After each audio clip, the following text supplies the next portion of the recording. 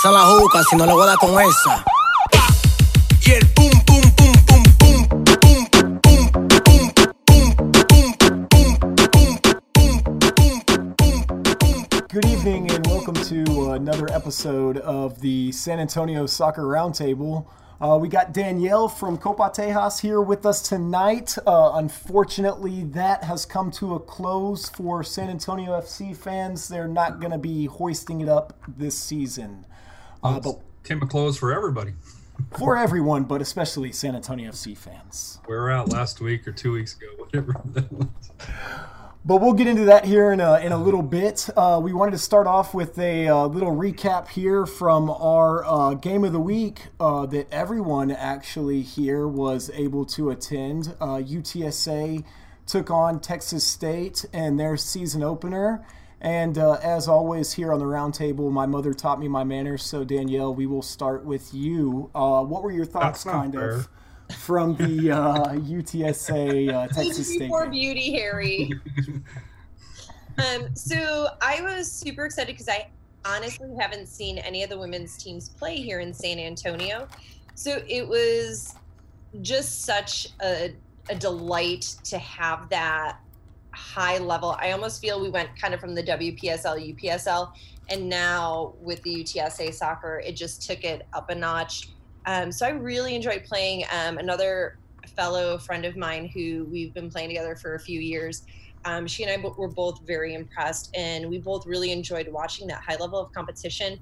The girls looked great, the team looked great, and they just need to find the final touch in the last third. Yeah, definitely. We saw a little bit of struggle there as far as, creating attacking chances and stuff like that. Rafa, I was kind of curious just from a coach's perspective, obviously final result, UTSA unable to get the 3 points, would lose 1-0. Where do you think that UTSA kind of struggled a little bit, Rafa, in building that attack? I think they just struggled. They just couldn't crack the back four of Texas State.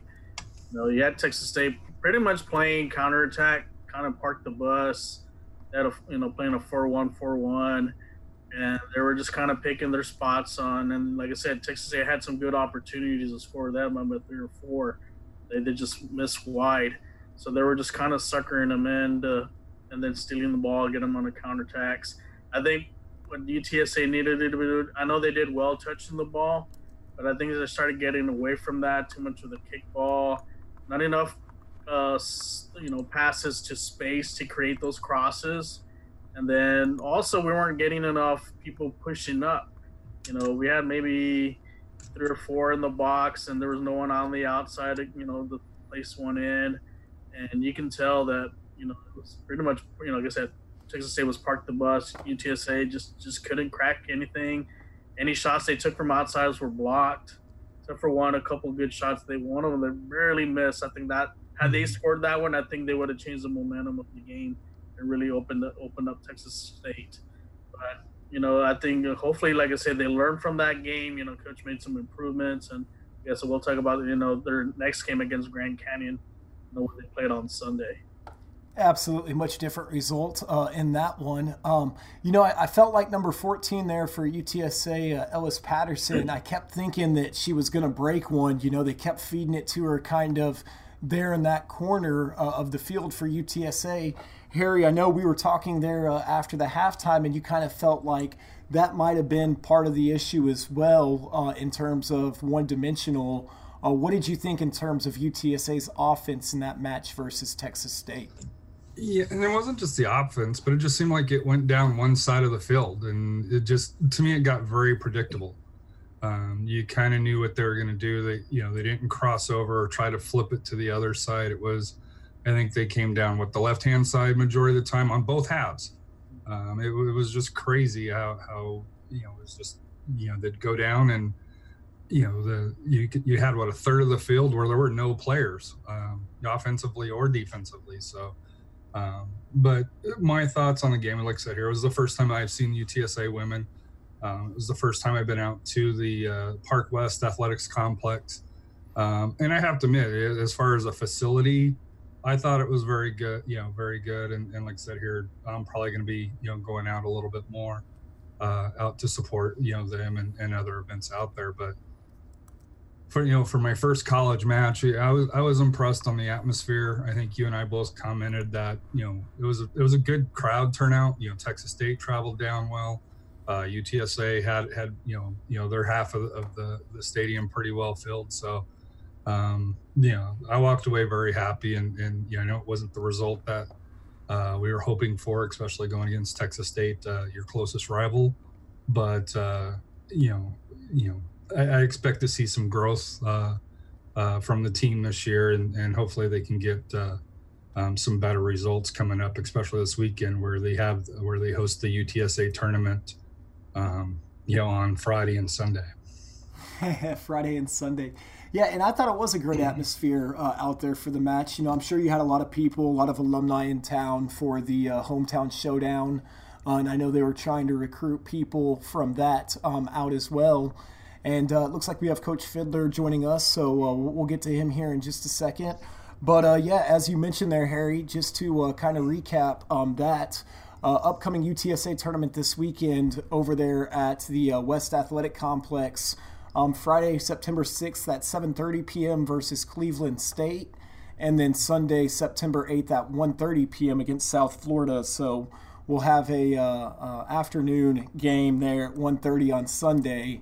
I'm sure that's going to be a hot one, but hopefully the UTSA girls can get a similar result to what they were able to do out there in Phoenix against Grand Canyon. Definitely bouncing back with a 4-0 victory in that one. So quite a statement, quite a turnaround there. And we'll continue to watch them closely and see how the Roadrunners progress. But moving on to the other school that was in the hometown showdown, we've got Coach Chris Fiddler joining us from University of Incarnate Word. We'll give him a second here. Coach, can you hear us? Yep, I can hear you. Can you hear me? Absolutely, Coach. Yep, we can hear you loud and clear. Can you guys hear Coach Fiddler as well? Yes. Yes. Awesome, Coach. Well, again, thank you for joining us after practice. We know it wasn't ideal, but we appreciate you coming on to talk to us a little bit about the Cardinals soccer program.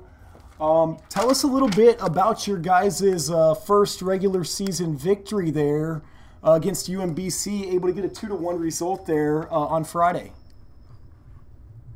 Yeah, no, it was a good result for our guys. Obviously, when the WAC rankings came out, everyone's kind of written us off this year in front of like 2,300 fans. So it was kind of a baptism of fire, especially for all our new guys that are coming in. But they dealt with it superbly, and obviously we got the away win and took it on to Liberty on Sunday and got 2 away wins, which sets us nicely up for our next trip to Central Arkansas on Saturday. Absolutely. Coach Chris Fiddler joining us from University of Incarnate Word. I was able to watch the match there versus Liberty, and I know Rafa and I were both in attendance there for the preseason game. And you talked about the defense kind of being that main area of improvement. I feel like we saw why you expect so much out of that back line from watching them in that match against Liberty. Tell us a little bit about that unit, and kind of just what your expectations are of them for this squad. Yeah, well, obviously, after the Trinity game, as a coaching staff, we sat down and, we chewed over it, and we kind of tweaked the system going into this road trip. So I'm actually glad that we kind of got a maul in against Trinity, because it set us up and it allowed us to tweak a few things. And looking back now, I think if we'd have set up the same way we did against Trinity, we'd have struggled this weekend. But as a defensive unit, they were superb this weekend. They put their bodies on the line every 50-50, every 60-40 against them. They were winning it. Even my goalkeeper, Carlos Mercado, made some fantastic saves to keep us in the game on Sunday as well. So, out of that back four, we've just added one new guy to it. We've got Mateo coming back from a season-ending injury last year. So each game that goes by and every training session, they're gelling as a unit. And we've got guys chomping on the bit on the sidelines, waiting for their chance as well. So I think as we progress throughout non-conference, we can we can solidify it even more before we hit in the conference games. Absolutely, Coach. And before we get too far ahead into the conference games and everything, I was just a little bit curious. Like you said, Carlos Mercado had a great day, but the team came out and just looked great in the second half against Liberty. Was there something that you said to him at halftime, or was there an adjustment that you made in that match in particular that you felt like was a difference maker there in the second half for you guys? Well, I thought the first half was probably one of the most boring games of soccer I've ever seen. But it's a Sunday game. Both teams had traveled on the Friday. We'd had a 5-hour car journey on the Saturday. Those games, I kind of gave them a bit of a rollicking at halftime. Not because they weren't playing well. It was more about a gut check. It was who wanted that second half more. I told them at halftime that this game will finish 1-0. And it's about who wanted it more. And they came out all fired up, and it was a much better performance. But obviously, with the conference we're in and the travel that we have to do, it replicates what we have to do in conference, and those Sunday games on the road. That will be the difference. Winning those games, whether we make the postseason or not. So I think the fact that they proved themselves, the guys proved to themselves that they can do it, will set us up nicely as well.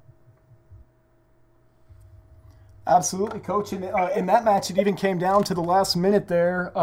Carlos able to make that save there and tip it over the net at the very end to hang on to the 3 points. As you mentioned, you guys have a really tough schedule even still ahead of you with 4 out of the next 5 being on the road, other than the match that you have against Our Lady of the Lake here in San Antonio. I know Rafa was kind of curious, what expectations do you kind of set for the boys when you have a schedule that's just so travel heavy early on in the season? Yeah, obviously it's difficult. We want to go into every game and try and win, but we have to be realistic. We have to rest guys and rotate guys, which is what we tried to do on Sunday. And we'll do that with the Our Lady of the Lake and give some of the fringe guys that haven't played much the chance to impress. But, look, we started off fantastic with 2-0, but that weekend's not going to define how successful of the season we are. So, I think with the one game next week and then the one game the following week, our intention is, can we be 4-0? That's the challenge I've set the guys. So if we can do that going into the Tulsa and Grand Canyon trips, anything's possible, but it's about the guys believing in themselves and how much they want it and how successful they want to be. Yeah, and I know Rafa was a little curious about, you mentioned Tulsa and Oral Roberts, in that trip. Is that kind of a test? Not that you want to look too far ahead, but something that you guys have kind of circled there on the calendar? Yeah, obviously it's the last road trip before conference starts, so we have to be smart as coaches and realize, if someone's going to pick up a yellow card and miss that, the first conference game, we'll have to take them out the firing line. But obviously it's a big game for Miguel Velasquez, who transferred him from Tulsa, going back to his old school. So I know we'll get him fired up for that one as well. But it's kind of fine-tuning the system, the way we want to play before we go away at Grand Canyon, which, their crowd is going to be even more fantastic. There'll be 5,000-6,000 people there, which will be a great atmosphere for our guys to open conference with. Well, I know we're looking forward to it, Coach. And Harry, Rafa, Danielle, did you guys have any questions for Coach Fiddler before we let him wrap up his evening and get home? Not for me. I just wanted to wish him luck, and hopefully I'll be able to get out to to Gale and Tom Benz Stadium to catch a match. I think the next home game is on September 12th, which is a Thursday at 7 p.m. Going on there. So, which I think is against Our Lady of the Lake, Our Lady of the Lake University is who they'll be playing that night. So I'll be looking forward, hopefully, to attending that match coming up on the 12th. Rafa, any final questions or anything like that for Coach Fiddler? I just tell coaches I'm very impressed with Carlos on the goalkeeping. Even watch him at the Trinity game, just his leadership. He's he's a go-getter. All those saves he's made, I think he's gonna make a big difference in winning a lot of those close games. Yeah, no, I agree. he got thrown in the deep end last year as a freshman, played a lot of minutes, and he's developed that. He had some good experiences training with some pro teams throughout the summer. So he's learning every day, and he's getting better, and he's taking on that leadership role, and he's commanding his area now. So we're ecstatic with him. He's got a big future in the game ahead of him as well. Well, Coach, thank you again for joining us. Best of luck against Central Arkansas this upcoming weekend, and we look forward to seeing you against Our Lady of the Lake and when you guys finally come back home from Tulsa. I appreciate it. Thank you for your guys' support, and it'll be nice to see you guys at home next week. Absolutely. Coach Fiddler joining us from University of Incarnate Word. Again, thank you so much. You're welcome. Have a good night, guys. All right, good night, Coach. So that was Coach Fiddler joining us from University of Incarnate Word. Definitely one of those guys that we're going to have back on this show on a regular basis, at least in my opinion. I remembered my question that I didn't write it down.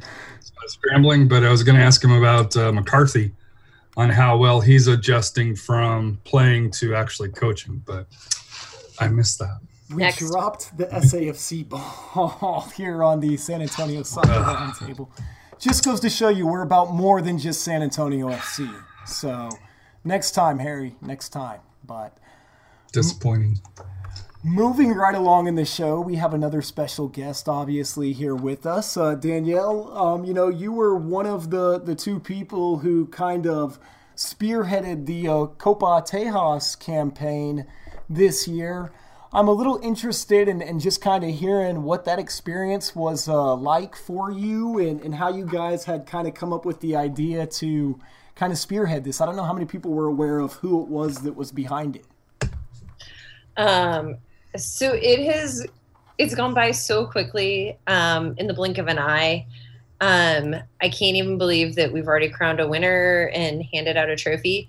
But the origins were Steve Arders had kind of reached out to me because a couple of us, once El Paso came on and Austin came on. Well, we had 4 teams and, we're all familiar with the Cascadia Cup and derbies and all that good stuff in soccer. And so it was like, well, this was kind of the obvious next step. And so Steve reached out to me and he said, can you look up some names? And I got on Google. So the origin of Copa Tejas, we had a number of names that we were going through, but obviously anything with Lone Star, the Lone Star Cup or the Lone Star Trophy, that had a ton of affiliations with the Lone Star soccer clubs, the youth programs, some other things. So that was kind of out almost immediately. Yeah. I'm going to complain. Maybe I should rebrand to have or something. But so then anytime I put in something with trophy, I got a lot of hunting. So we just want to be very careful with that branding. And, you didn't want people looking at the hashtag, getting a bunch of like hunting pictures, and that's never good.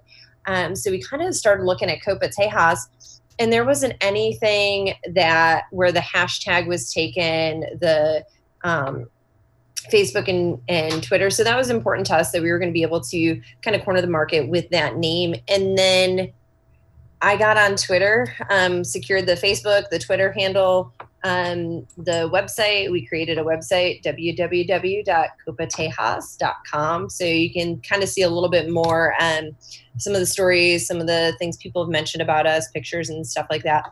But just social media has been wonderful because you can reach out to all of these other supporters groups super quickly, super easily. They were all responsive. Everyone was on board.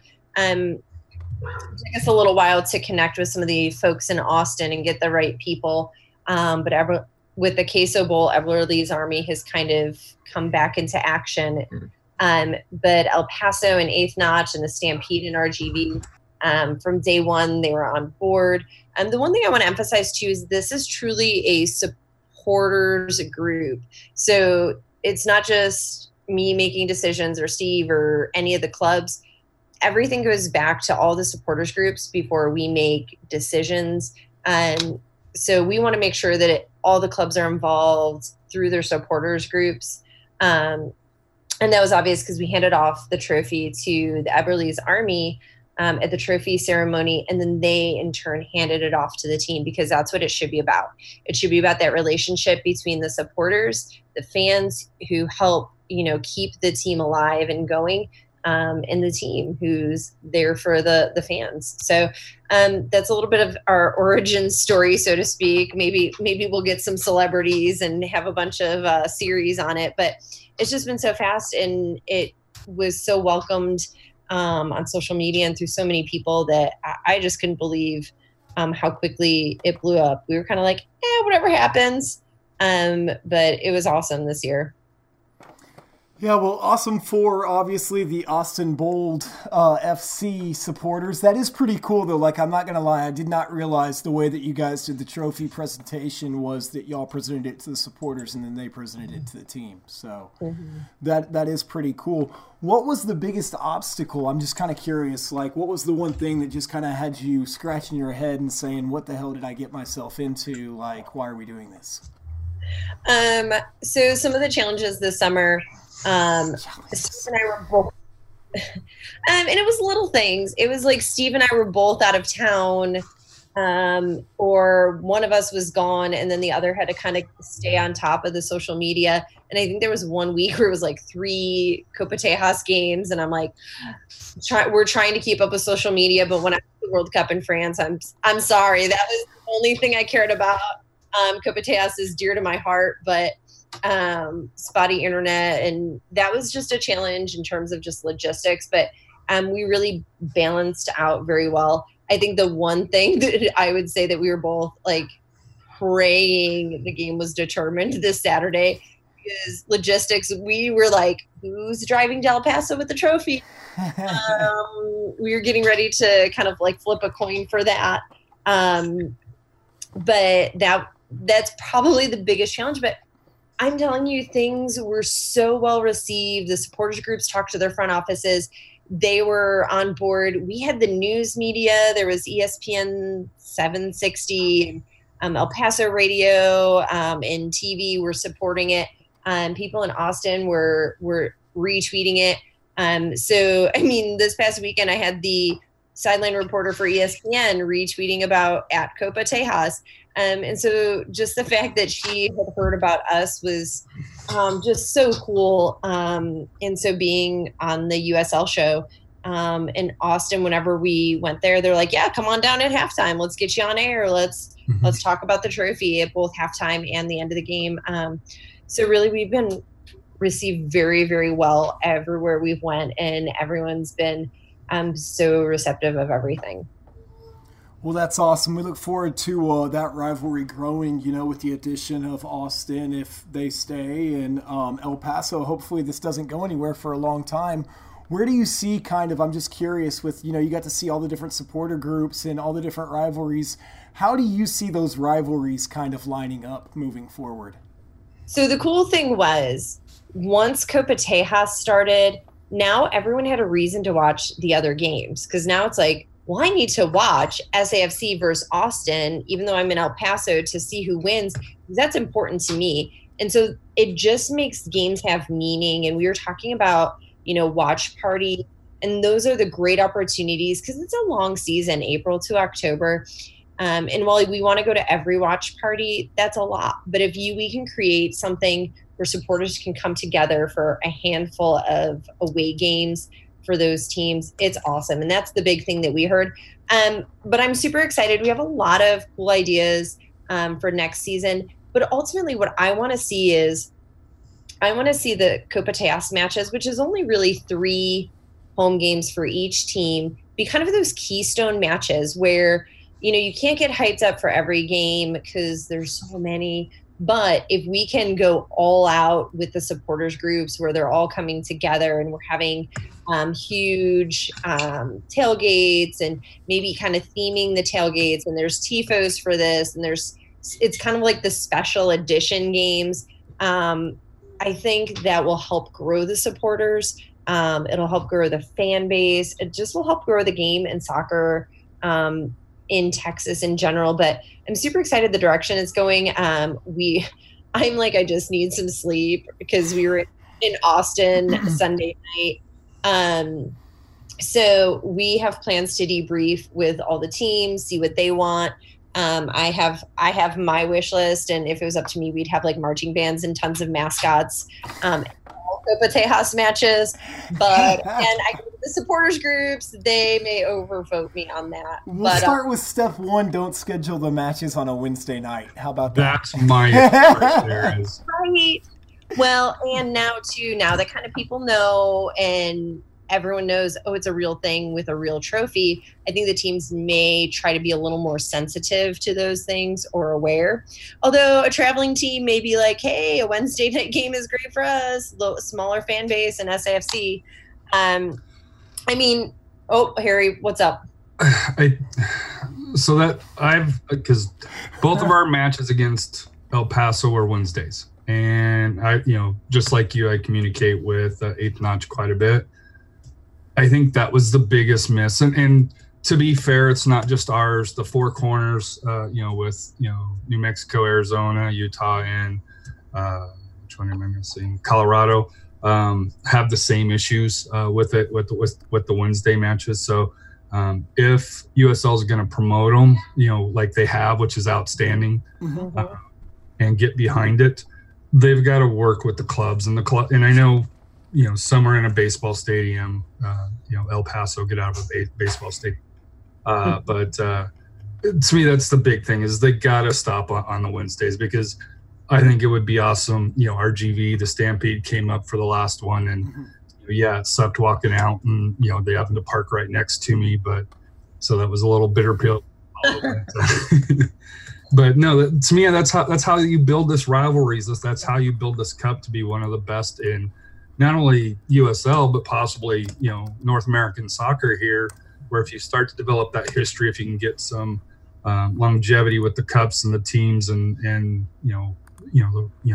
matches on the pitch, but they can't be on Wednesdays. And, I could see Friday night if you have issues, but these should be prime Saturday Saturday times, because it's 3 matches. And we've had matches with RGV on Wednesdays, I think once or twice. I don't think Austin's is the only one that I could see being on a Wednesday, and that's only because it's 90 miles up. But I think, just like with the Omaha, it affected people going up there, just having to deal with the Austin traffic. But you can't have San Antonio and El Paso on Wednesdays, in my opinion. That's unexcusable by the league, in my opinion. So USL Championship, because you're listening tonight, get on it. I need you to adjust the schedule for next year. Yes. But even coupling that with the idea of, you have in the EPL, they have the Derby week, and then MLS has rivalry week. That might be something that they want to consider. So Hotline USL right here, I said it first. Having that rivalry week where you've already got the Four Corners, you've got us. There's something going on with the Treasure Chest in Florida. You've got why all not? The Midwest teams. They got stuff going on too. It's probably the Wheat Bowl or something. I don't know. I'm sorry for my friends. I love the Midwest. No, you don't. But I'd love to see that. Talk about the direction that the USL is going, have that rivalry week. But the one thing that we have to talk about, and I'm going to bring it up, and I think we all may you want to choke me through this, but can we just talk about how SAFC was almost there?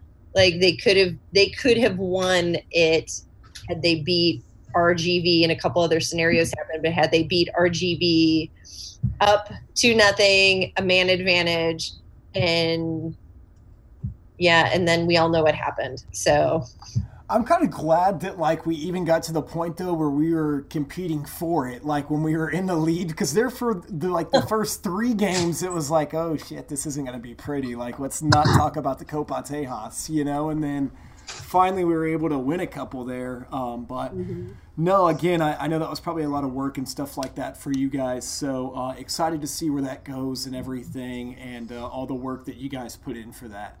Hopefully to San Antonio. We want it in San Antonio. It was such an awesome moment for the fans and the city. It needs to be in San Antonio next year.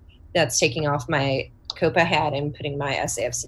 One thing that I want to congratulate you guys on is There's a picture. I know you guys put it out there. I know Lincoln Rose put a picture out, but where at least one members of the supporters groups with their scarves were all at a location, and of course you and Steve were there to ugly up the picture.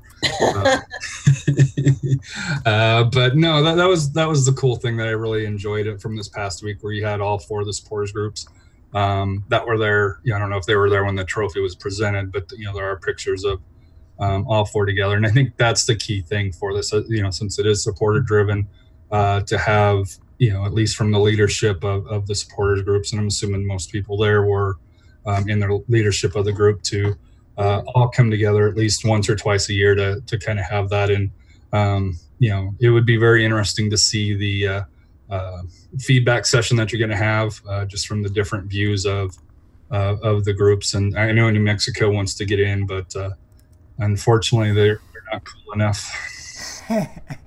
Unless you make the Wild Wild West Cup and include Arizona. Throw Phoenix in the mix. Yep. That might not be good right now, right? I was about to say, do we ever want to win this thing, Rafa? Yeah, the Wild Wild West Cup for next year. They may never lose again. Not that we need to give any more kudos. So speaking of Phoenix, I just want to point out that everyone who has these unbelievable records in USL, they don't win back. Yeah. So congrats on your regular season supporter shield, but they're not going to be able to bring it all the way. They peaked too soon. Let's hope they peaked like a week too soon, as that's San Antonio FC's opponent. Harry, I guess we'll start with you on this one, since you made the bold prediction last week. Well, I said I was thinking about making the bold prediction. I didn't expect Coach Powell to... Well, I guess that's my fault. He did Coach Powell. How do you sit, in my opinion, the hottest player in the league? And I know Asante from Phoenix is right up there, not taken away from him, but to me, Pirano, had Player of the Week 2 out of 3 weeks, and he's not there. And to me, when he wasn't there, how he's not there? It's very easy when you look at the attack? Where is it? The crosses. So when Pirano's there, we don't cross as much. This match, we had 15 crosses. Our accuracy was 13.3%. That's the problem when Pirano's not there. You'd lose that middle, and it just, they didn't get off the bus. Coach Powell, I think he's still in Seattle, because we're 5-1. How many subs did he make? Does anybody know? I didn't see it. He made one. He substituted Gomez for Frank Lopez. That's it. What was he doing? He didn't make any changes. It's just, I don't even want to talk about the game. It was, you can't. It was a crap game, and how can you go from destroying New Mexico to getting destroyed by Tacoma? It's especially being the last place team too. Well, and I think a lot of it comes to just that back line. We've talked about it all season as far as their marking ability or inability to mark. And it's like, when a team starts creating chances like what Tacoma was able to do, they result in goals. When we're able to just not let a team have any chances like New Mexico, it seems like that's the only way that we can prevent them from scoring, is just not to have any attempts. But I don't understand why Pirano was on the bench. I mean, I do get rest. I do understand that it was Tacoma. It was the bottom of the table, and hopefully you thought your guys might be able to show up a little bit better than what they did. But, I mean, you got to have somebody outside of Pirano that can create some kind of attack, because like you mentioned, Harry, crossing has not worked for San Antonio FC very well all year long. I mean, this is nothing new. Just, if it was rest, why didn't he come in at half? Because let's be honest, even if you have a full team against Phoenix, the odds are you're not walking away with 3 points. It's just, as much of a homer as I am, and I think San Antonio has the talent and capability to beat them, the odds are you're not walking away with 3 points at Phoenix. Against Tacoma, you needed those 3 points. It's, it's not like you're first or second. You're mid-table. You're now out of the playoff race right now if the season ended right now. How do you not – and he's 19, 20, right? So if he's got an injury, put him on the injury list, and that way, you don't have people questioning, hey, why isn't Pirano there? Number two, where is the depth on this team? If Pirano is going to make that big a difference – if you don't have the confidence in your bench to come in and make changes, because at half, we were only down 2-0. So there was an opportunity to come in. If you get a goal, we saw with what happened with RGV. 2-0 is not an impossible thing to overcome. It's just they didn't show up. And, I would say other words, but, I don't think that's fair to the team because I think the team tried. I just don't think the staff put them in the right position, and that's all I'll say on that. Well, and kind of just to the point about the depth, with injuries and everything else, it's been a roller coaster of a season kind of in that regard. We talked about depth being a problem for San Antonio FC and then them kind of addressing that with the Lopez signing and everything else. And it's like now, with Gallegos being back in school and not able to travel probably on a Friday – and, losing some Bryant. of these younger players, losing Bryant and then Jameson getting injured, it's like all of a sudden all this depth that we had, I just don't know what subs you really, Powell even could have made to have been effective. Where's Rafa? Bring Rafa in. Yeah. They sent a picture of him today when they put him out. He's on the practice field. He's on contract. I know he's unofficially coaching the Athenians, but where is he? I find it unexcusable for San Antonio FC to only carry six players. We're what the hell? We're not Tulsa, and this is no disrespect to Tulsa. We're Colorado Springs. We're not a low-budget team. We can carry a full team away. We've done it every year. And I understand before during the summer you were carrying an academy kid, which I have no problem on because most likely they're not coming in. But you got to get out of here if you're only going to bring in one sub. Mm-hmm. You got Phoenix coming in. Put in some of the bench players. Get them some minutes. Let some of the starters rest. If you're down 3-1, 4-1. I understand 20 minutes is not a lot of game time, but it's 20 minutes of wear and tear. Mm-hmm.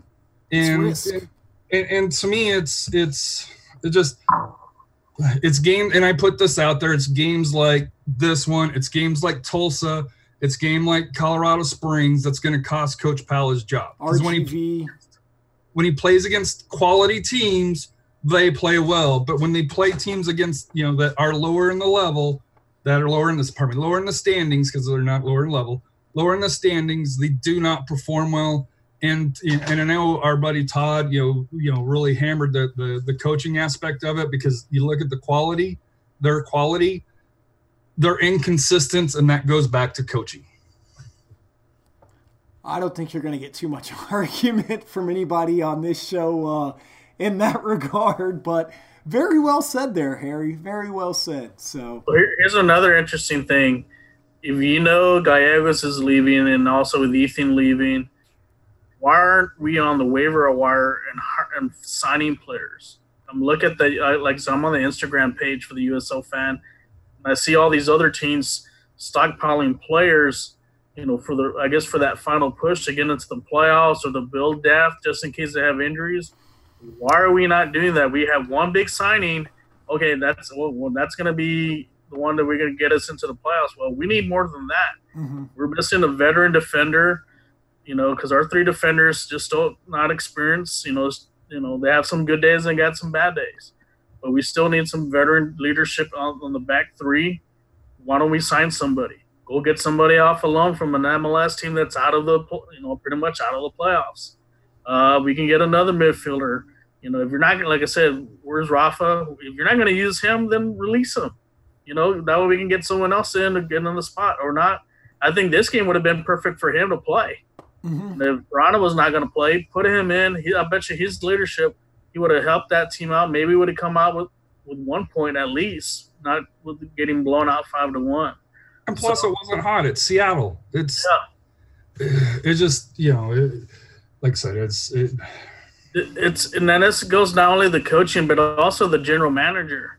what are you going to do to get us prepared to go into that, to make a deep run, try to get into the playoffs, but also get into it, because we're going to need more than what we have now to beat Phoenix if we see them in the playoffs, or if we see play Fresno, because what we have right now is not enough. Frank is not enough to carry this team. We need a couple other guys that are going to make a difference. So you mentioned, why don't we go out and pick up defenders, quality defenders? My question is, why did we let quality defenders go? Cyprian Hedrick is doing phenomenal. He has been like team of the week. He's got great leadership. He's great with the fans. Everyone loves him. How about Darnell King? He is tearing it up where he's at now. We had quality players that we let go, and there's your defense. And anytime you bring in new players and a new team, we know they have to get used to the system. It helps when you have a couple key players who are already familiar with the system. But going back to the crosses, it should be the same system. It shouldn't matter. This is the game plan. This is how we play. We play better on the ground. We're not just going to be like a bunch of high schoolers and kick it into the box and cross our fingers that someone's there. But every time they do that, it's like, did you even pick up your head and notice and easily off to the top of the penalty area? Because actually high schoolers are smart and they're picking up their head and they're making those good decisions. So that formation they're playing, the 3-4-3, I've played it as a club coach. And in 15 games, I scored 75 goals.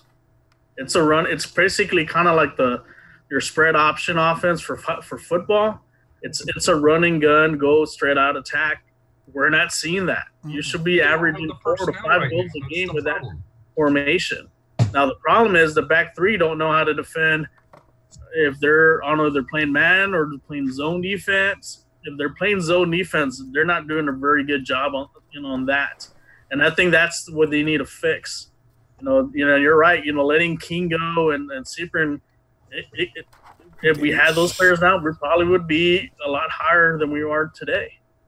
Well, and I'll also point out in that when you only have 3 defenders, those midfielders have to get back and defend. Mm-hmm. You can't just go on offense and that's where we're going to stay. You have to get back because you're the first line of defense. You have to slow down that attacker because otherwise it's going to end up looking like Tacoma, like, just railroad my defense because on quick breaks. They're outnumbered. So of course they're going to get scored on when it's, a 4-on-3 or a 4-on-2. But yeah, those outside midfielders have to get back. And there are just times where they don't, or they're too tired, or, hey, I made this run up. But that's where I like Pirano because he is hustling end line to end line all 90 minutes. Even when we're up 5-1 against New Mexico, he was up, he was back. Anything in the area he was getting, and we just we need a team of Piranos, or we need people who have that heart like he does. Yeah, we talked about him backtracking all the way back on one that he lost, and he's just that type of player where if he gives up the ball, he's going to go win it back, and you just don't see that too much right now, it seems like, for San Antonio FC. But they've got a pretty important matchup, as you guys have said, against Phoenix coming up. Historically, Harry, as you mentioned last week, San Antonio's kind of fared pretty well against them for whatever reason, be it matchup or whatever. 4 wins, 2 ties, 2 losses. So what do you expect? Let's go ahead and we'll put a bow on this one, buddy, and let us all just kind of move on from this. But what do you expect? What are your final thoughts kind of for this matchup against Phoenix? So it's going to go 2 ways. We're going to either get the shit blown out of San Antonio. It's going to be 5-6-1, Phoenix, or San Antonio is going to show up and it's going to be like a 4-3 match. The bad news is it seems, it's one of those bad news, good news type things. Jason Johnson's going to be back for Phoenix, which he was the gentleman that scored the first goal for San Antonio FC. So, he's always a special place in my heart. But then he destroyed that on opening night by getting the late winner. He had a knee injury. He's been out, but guess what game he's coming back for? It's San Antonio. So yay. It's not dollar beer night, so that's a huge positive. Sam, thank you.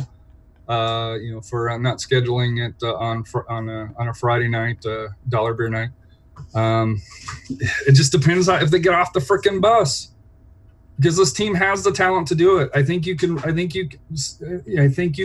a 4-3 shootouts. Phoenix can give up some goals, but the problem is you have to score first. If you can get on them early, that's the difference. If Phoenix scores first, it'll just start the real road early. And the other interesting, to me, the matchup I'm looking forward to seeing is Pirano versus Asante. I think those are probably two of the top small guys, midfielders that, to me, control the team. And I know it's crazy to think, but I think Pirano is the spark plug of this engine. That how he goes is how San Antonio goes. I know we all point to Frank, but I think the key is actually Pirano, and as we talked about last week on how much he's improved.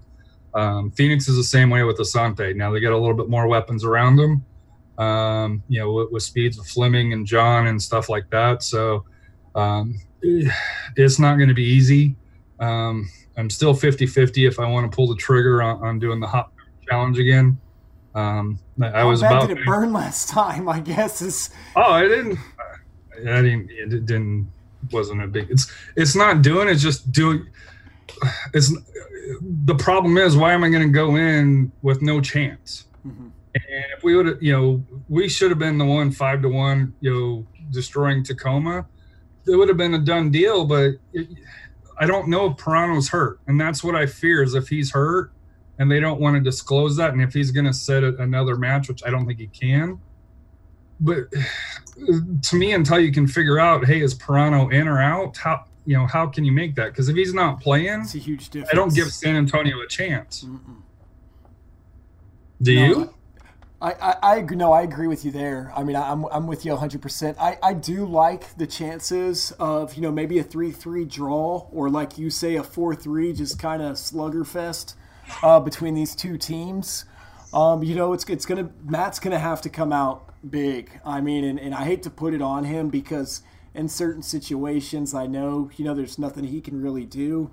But I feel like this is just going to be one of those games where it's going to come down to a couple of key plays. I think that matchup that you mentioned with Asante and Pirano, if Pirano's healthy, should be a very interesting one. I wonder if Asante can dive the way he does with Pirano marking him, or does that look a little bit more silly because Pirano's like 5'7"? No, he dove again this week. He got a foul, and he's just I respect him and his ability, but his diving, and I've talked with a few Phoenix fans. It's kind of like Escalante when he was with RGV. You just hated the guy for it, but when he was on our team, it's it's not so bad. Give him a minute. He'll be up. It's real this time. What about you, Danielle? Any key matchups, or what are you looking forward to the most out of this game? I think it's going to be like a 2-2. I think it's going to be a draw. I think it'll be a great game. I'm looking forward to San Antonio playing it on the ground, moving the ball well. And some of the shots they're taking are unreal. Just those outside the penalty area. So it'll be really good. I'm just looking forward to good soccer. I just like it when we play good soccer, not ugly soccer. Not when we put a highlight reel up and it's like, did San Antonio even touch the ball in any of these highlights? So just good soccer where we can all as fans hold our head high. And I think you guys are all right. We step up for big matches like Phoenix, and we go in and we play them hard. But I will say I was really disappointed because had we won the RGV game, we would have gone from like 11th or 12th place to 6th. That's how close the standings are. So, I hope the guys are looking at that going, hey, one win, we're in playoff position. So that's where I'm at. It's funny you mentioned the possession and the highlights, and I know we talked about it pre-show. Looking at the highlights, you wouldn't think that San Antonio held possession against Tacoma for 59% of the game, because on all the highlights, there was nothing about San Antonio holding the ball. Well, we thought New Mexico was going to be that statement game and that we all wanted and everything, but apparently now Phoenix is going to be the re-statement game that they'll make. So, Rafa, what about you, man? Any final thoughts for the show? I'm not as far as confidence in this game. I just don't. Unless he makes changes, because I remember the first game. Now, the first game we played with a flat back 4 defense. I don't think it's be wise to play a 3-man defense with Phoenix, especially all the firepower they have. I think what we kind of maybe need to do, take a page out of little Mourinho and park the bus a bit. And then if Toronto is back, and use him on counterattacks. I think maybe that might be the best tactic for this game is kind of parking the bus, let them wear themselves out, and then, kind of pick your spots, with Frank and Pirano and Barmby and Gomez. I think they have enough to do the counterattacks. I think maybe playing a 4-4-2, something like that, or like I said, a 4-5-1. Maybe that just club up space. Maybe we'll have a chance. But if we play with a 3-back, especially with this Phoenix team, it could be a shootout, but we're going to be in the losing end of the shootout. So a good feeling. Like I said, I don't think we're going to win, but I don't know. There's just something that, against big teams, we have that Jekyll and Hyde, persona. Got to be embarrassed after their performance. Yeah. I think maybe hopefully that was a good check for them to say, you know what, we all won. And I know this, and I know we've kind of discussed this, previously early in the year, and we know they're not going to make any changes. But I think Coach Powell is coaching for his job with the remainder of the games here. There's, in my opinion, there's no way he keeps his job if they do not make the playoffs on there. And if you look at the schedule for San Antonio FC, I think it's 8 games left. 3 of them are at home, 5 are on the road. Mm-hmm. And the ones at home, are Oklahoma City, Fresno, and Colorado. So 2 of those 3 are not easy, we'll say. Oklahoma City's always gives us, hell, we've never beat them here in Toyota Field. Mm-hmm. We beat them in Oklahoma. We've never beat them here, I don't believe. And then, Fresno's second in the league right now, or in the West, I guess, not league, in the West. So, it's San Antonio's dug themselves a hole, and like I said here, it's you drop this game against Phoenix, you're putting a lot of pressure like they did last year at the end of the year, and we know what happened. They didn't, they went on their little trip away, and guess what? You get Oklahoma City on the way back, then they go to LA, and where dreams go to die, Tulsa. So, you figure they've got 5 matches, and what day is today? The third, so 20 days, 20 or 25 days. They've got 1, 2, 3, 4, 5 matches to finish out the month here. So we will know very quickly how well this team does. I think we'll find out by the end of September if we're still in this or not. Well, we'll have another good matchup on Saturday, September 7th at 9:30 p.m. Going to be another late one playing out in Phoenix. But as always, we appreciate you guys watching and listening to the San Antonio Soccer Roundtable. What's life without goals? We out.